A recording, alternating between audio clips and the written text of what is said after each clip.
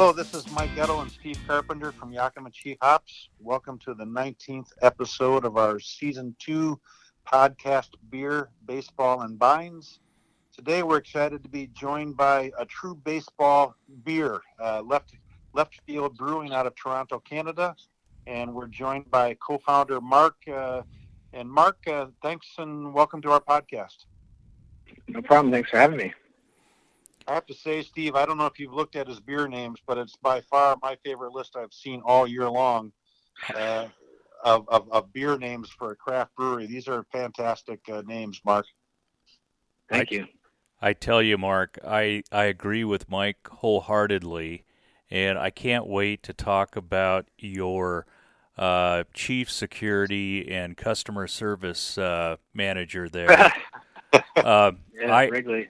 I have a Basset Hound named Robinson, so I too have a baseball incredible. named Basset Hound. And once I was checking on your website today, doing a little research, I just fell in love with Wrigley. I can't wait to get to Toronto and come and make acquaintances. There's nothing like a Basset baseball dog. Yeah, that's right. Did you get a chance to look at his Instagram? I haven't. I got to check He's, that out. At Wrigley the dog. All right. And he has more followers than me personally. So I can see why. He's quite the specimen. Yeah.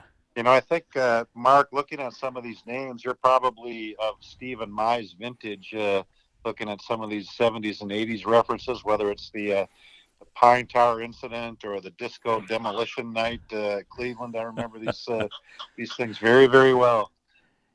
yeah, You've even got a beer. a lot of those ones actually predate me, but I think a lot of the glory days of baseball, happened 10, 20, 30, 40, 100 years ago. So that's where we draw a lot of inspiration from. Yeah, no, these are great. And I think even maybe my most favorite one is the Ephus. Oh, yeah. Referencing a very old pitch from way back when. So. Yeah. Can I assume you have to drink that one kind of slow? Well, it's our oatmeal brown ale. Drink it however you like it, but it is a good beer, and it's a fun term. A lot of people don't even know how to say it, but we get them up to speed on how to pronounce it. And the idea actually behind the naming of that beer was, a lot of people have preconceived ideas about dark beers and maybe too heavy, maybe not for them. And the pitch, the Ephus, catches the batter off guard, and we hope, actually it's kind of corny, but we hope the beer catches you off guard if you thought it might be something different. For me, it's an all-season beer. It's not just a winter beer. Nice. Wonderful. Well, let's talk a little bit more current baseball before we get to the hops. As Steve said, we're starting harvest here, so we've got quite a bit to talk about. But your Toronto Blue Jays, at least you've got some great young talent. I know it's not a great winning season, but you've got, three guys now that are on a budding path and sons of former baseball players, right?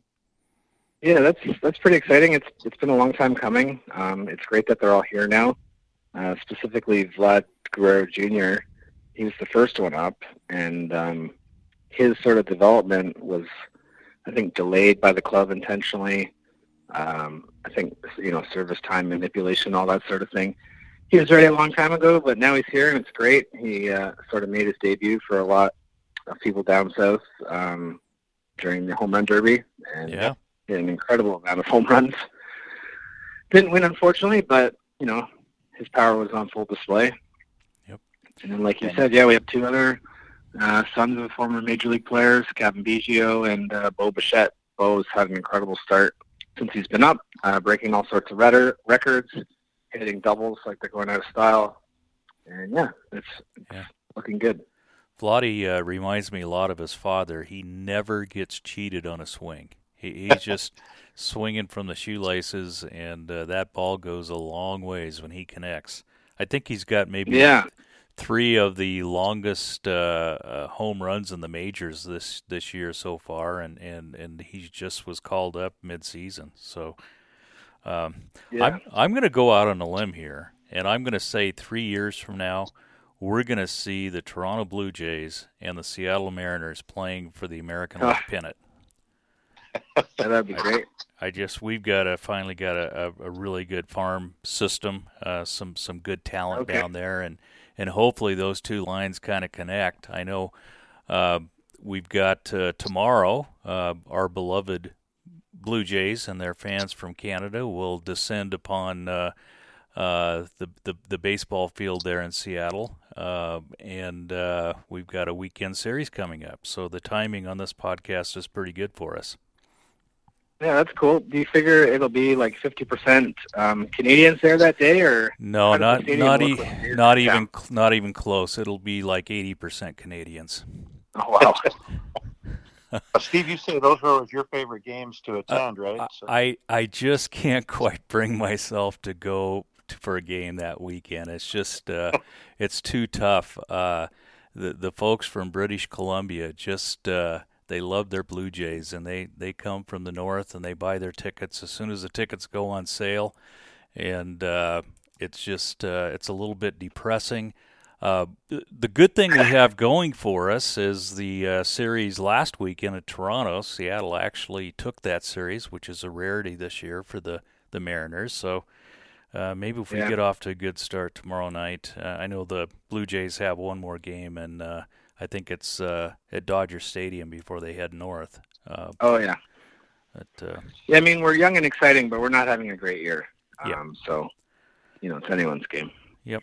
So I'm assuming you were a baseball fan well before you started brewing beer, just because it takes time from being a kid to grow up, and I'm assuming that was the case with you, Mark.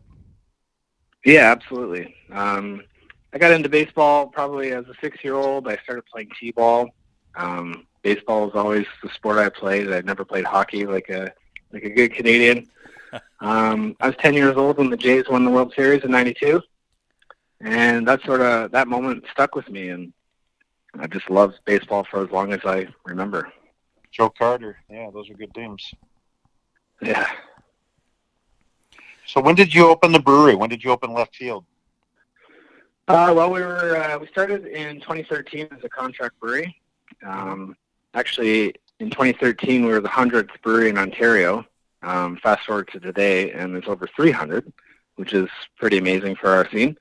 Yeah. But 2013 as a contract brewery, I actually graduated brewing diploma from a local college here, and we contracted my recipes at some other local Ontario breweries. We started as draft only while we sort of figured out what we wanted to do and where we wanted to go, and the goal was to always have our own facility, but we just started small draft only on a contract basis. So within the first year, we signed a lease for a new space and started construction. And within 2 years, we were open. So we brewed our first batch in our own facility in February 2015. And since then, all of our beer has been made by us in our own brewery in East End of Toronto. East End, okay.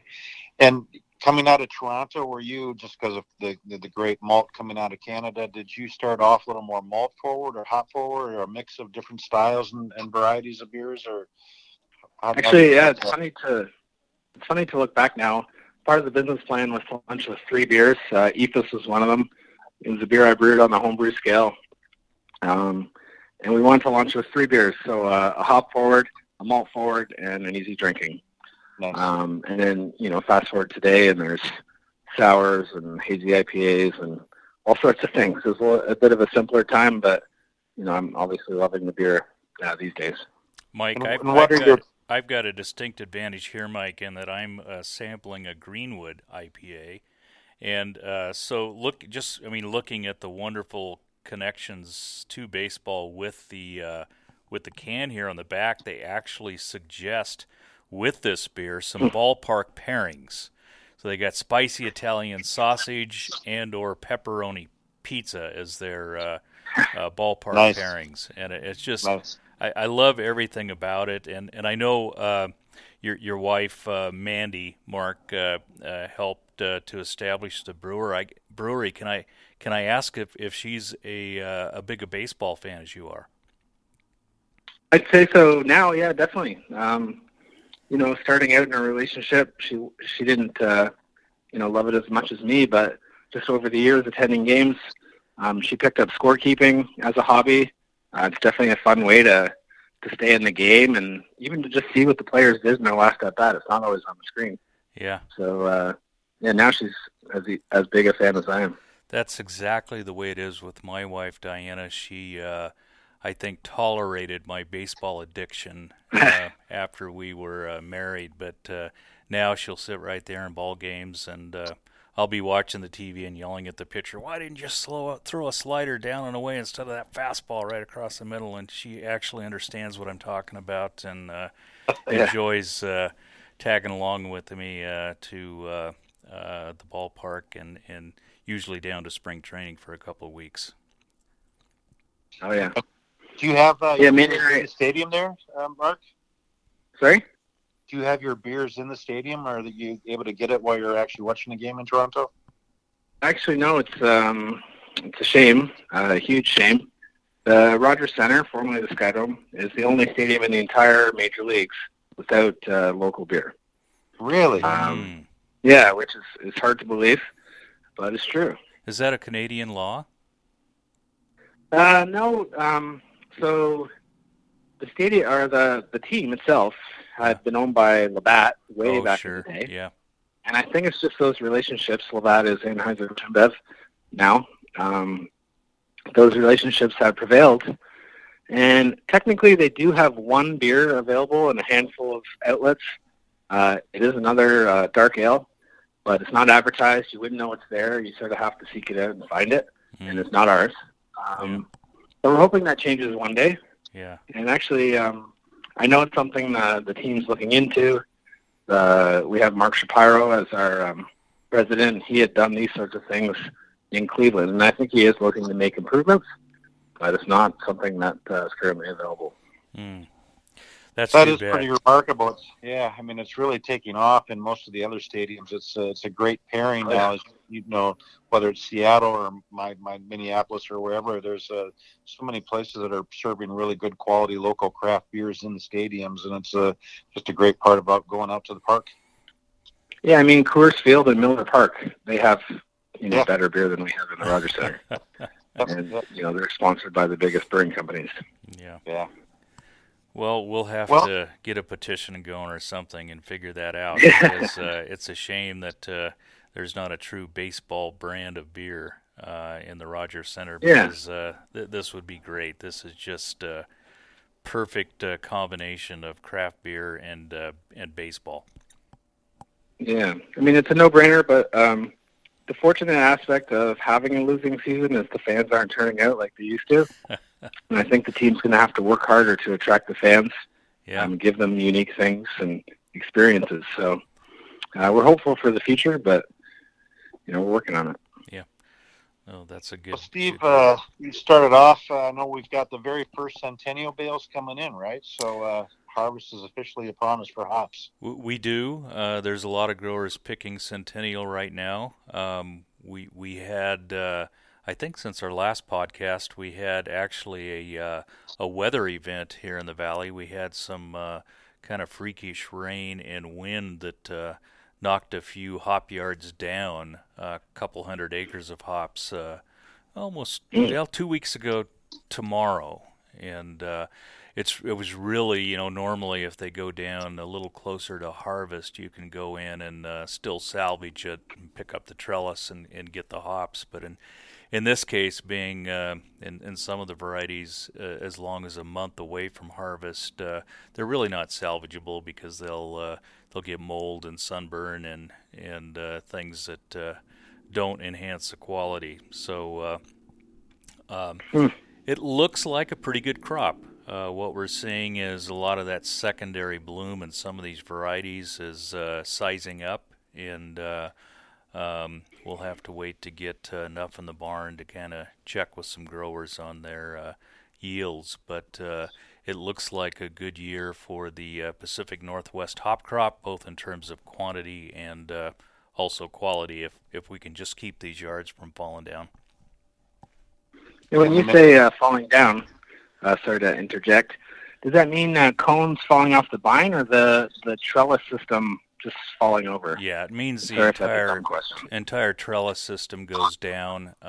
They get the weight of the rain on the top, which adds literally tons to that trellis that's holding up an already decent crop. And then behind that, behind the rain, you'll get some wind. And if it pushes hard enough, you'll have an anchor wire pop here and there, and that just starts a chain reaction, and pretty soon the trellis is collapsed. And even for the trellises that stay up, there's a lot of individual vines that get knocked down that the crews will have to go through and kind of throw back up to keep them off the ground, to keep the mold and the dirt off the cones. So it's a hassle either way. But growers, I think, I was around yesterday afternoon, the day before in the afternoon, looking at a couple growers that were starting with Centennial. And I think what we're seeing so far is the crop appears to be ripe. And I think a lot of growers that were thinking, let's wait till next week to get going, are kind of rethinking that. And I would be very surprised if most of the growers aren't starting harvest no later than the 1st of next week.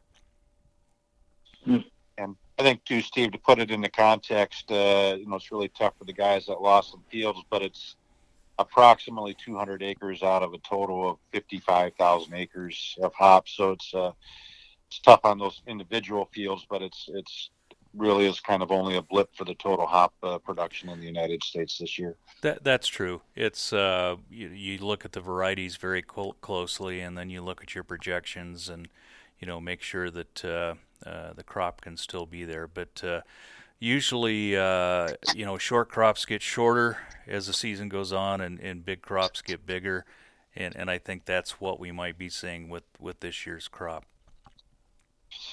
That's good. We need them. I was been traveling around visiting customers the last couple of days in Wisconsin and Minnesota, and I tell you, certainly here, the demand for hop forward beers remains very strong. People are still pulling in the crowds. On Tuesday night, we were at a brewery in Milwaukee Brewing, and they were hosting. It was actually a pretty fun event. They were hosting global Harley-Davidson dealers, and so they had all the motorcycles out front and people drinking beer and really enjoying a good time. And then coming up to Minneapolis yesterday, again in a couple of different breweries, the crowds are big, and it's good weather for drinking beer right now, which helps obviously, but it still feels pretty good out here in terms of the demand for our big juicies. Mark, we're here in Yakima. I'm sitting here enjoying as I said, a Greenwood IPA. It's a very, very nice beer, and kind of in the tradition of I think more of kind of a West Coast IPA. I don't know if that was you were after, but I'm curious what hops are in Greenwood. Yeah, so actually it's brewed with Vermont ale yeast, so it's a bit East Coast. And in the kettle, actually, it's exclusively just a Whirlpool, and we use Citra Cryo and Simcoe Cryo just to keep the vegetable content down in the kettle and get the most amount of wort into the fermenter through the Whirlpool. So Citra and Simcoe Cryo in the Whirlpool, and then in the dry hop, it's pretty heavy dry hop: Citra, Centennial, Simcoe, and Palisade. Oh. No wonder it tastes so good. And those are good hops. Yeah, when it's going real well, I get a bit of peach and melon out of that combination. Yeah. How long have you been using cryo hops, Mark? That's a good question. I think they're not that old as a product. If I'm they're only about 3 or 4 years. Yeah. So it's hard to start introducing them into core brands because you already have those beers, and sure, you're looking for ways to make your core brands the best they can be always. But it took until I think Greenwood was when we really went into them heavily. Actually, Greenwood didn't start out with Citra, it always had Citra and Simcoe in the kettle, but it was always just regular pellets. and we were just looking for ways to increase the yield because it's one of the worst yields we have just because of the amount of hops we use. Sure. It's also our biggest seller, so we're looking for more volume, and we thought, let's try cryo in the kettle to get more wort out, and that worked. Oh, great. That's. And how much of your? Go ahead, Steve. That's free beer, right? That's right. All the same work, and if you can produce more beer, that's more beer for your customers. So that's what we strive for, and it's great to hear. Mark, how much of your beer are you selling through your tap rooms, and how much goes out in either cans or kegs? Percentages, roughly. So this year we're approaching around 5,000 barrels, and so we've looked at that over the years. And traditionally, revenue-wise, taproom in our own bottle shop is around 50%. But as we're growing, that's only going to shrink because we're distributing more and more beer. Mm-hmm. But it's still holding strong at least 40% right out our front door. That's great. That's a good number then, yeah. Yeah. And are you able to distribute through the U.S. yet, or is it primarily in Ontario, or how does it work for you? No, just because we're so small, we haven't really had an interest really to venture outside of Ontario. We'll just sell it all fresh here, so yeah, why do that to the beer? Yeah, no, exactly. Yeah. And are your customers spread out across the varieties they're asking for, or are they gravitating towards more IPAs as much of the U.S. is as well? Yeah, I think IPA is still king in the U.S. or in Canada. I don't have an exact number, but it's over 60% of our total brewery's output is in an IPA. That's what people are looking for. That's what all of our brewers are still drinking after their shift. Nice. Getting back to baseball a little bit, Mark, are you? How often do you and Mandy get out to the ballpark? Years ago, we try and get to 10 or 15 games. Awesome. I think that'd be a pretty good season.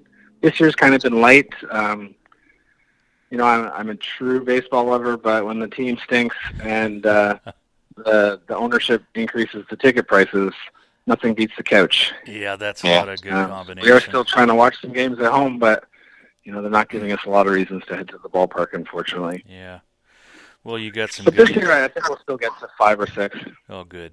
You got some good young stars there. Have you guys have some young pitching to kind of go along with Guerrero, Bichette, and Biggio? Well, that's a touchy subject. We had some guys that we recently essentially let go. Marcus Stroman and Aaron Sanchez. Right. Yeah, that's too bad. They had been young, good arms for a long time. Unfortunately, I don't think they realized their full potential. Well, except for Marcus Stroman, he was doing great. He was our go-to guy in 2015 when we made the AL East. Pitched a lot of big games for us. He was an all-star. He won a Gold Glove. This year, his ERA was in the 3s.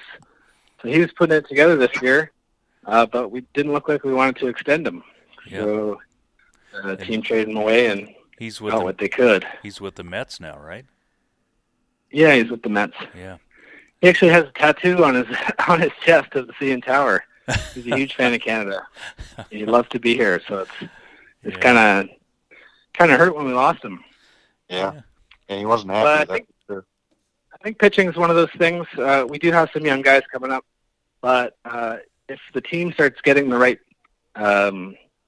young guys like those core 3 playing well, and the ownership sees that we have a window of opportunity to add some veterans, I think we will, just because the salary has been cut in half. So right. I think there will be opportunities to add pitching, but right now it's sort of by committee. Yeah. Well, they've got some time. These guys are going to be around for a while, that good core. Yeah.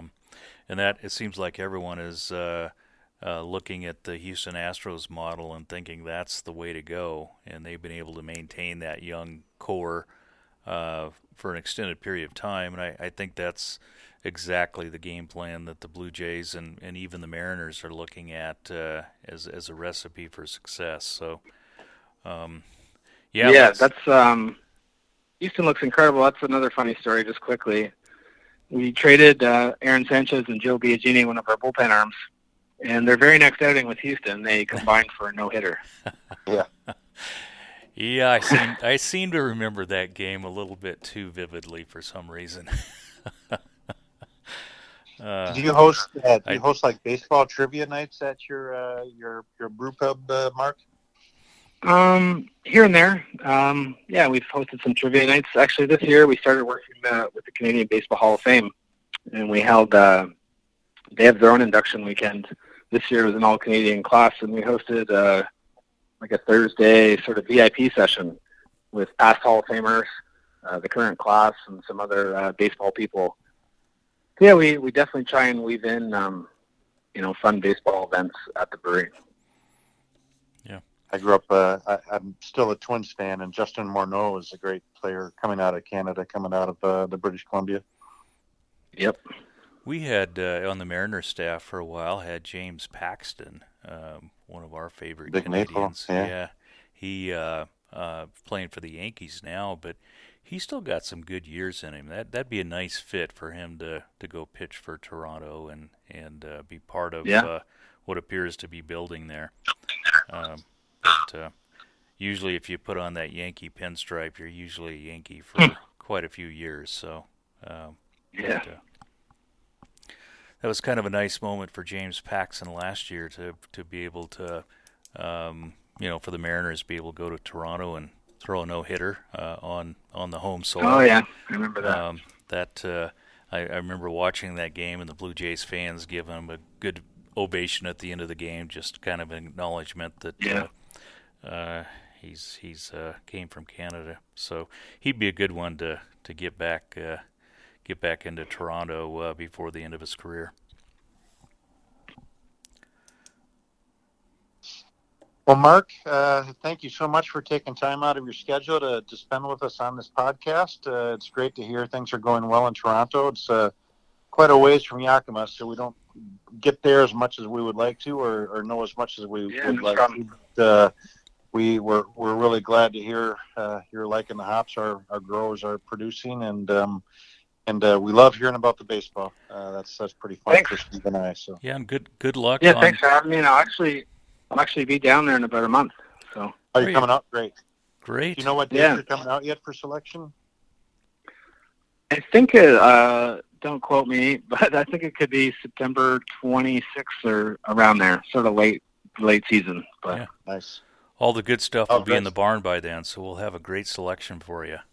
And and good luck this weekend. I mean, even though I'm a Mariner fan and you're a Blue Jay fan, we've got a big series coming up. The records are about identical, so it'll be a real battle of the Titans here with a couple of 400 ball clubs. But sounds like a beer bet for when you're out in selection. We'll have to do that. Let's do that if you don't mind, Mark. We'll bet a beer on the series and. We'll have an opportunity to pay up when you're out here, and I'll bring some more Greenwoods. Oh, wonderful! That'd be great. You don't have to succeed. You don't have to concede already, but just in case, bring some out. And if not, we'll take you out to Bellbreaker and get you a nice hop forward beer out there. And and whether you're making beer or watching baseball, we wish you nothing but good hops. Thank you. Keep them coming. All right. Thanks, guys.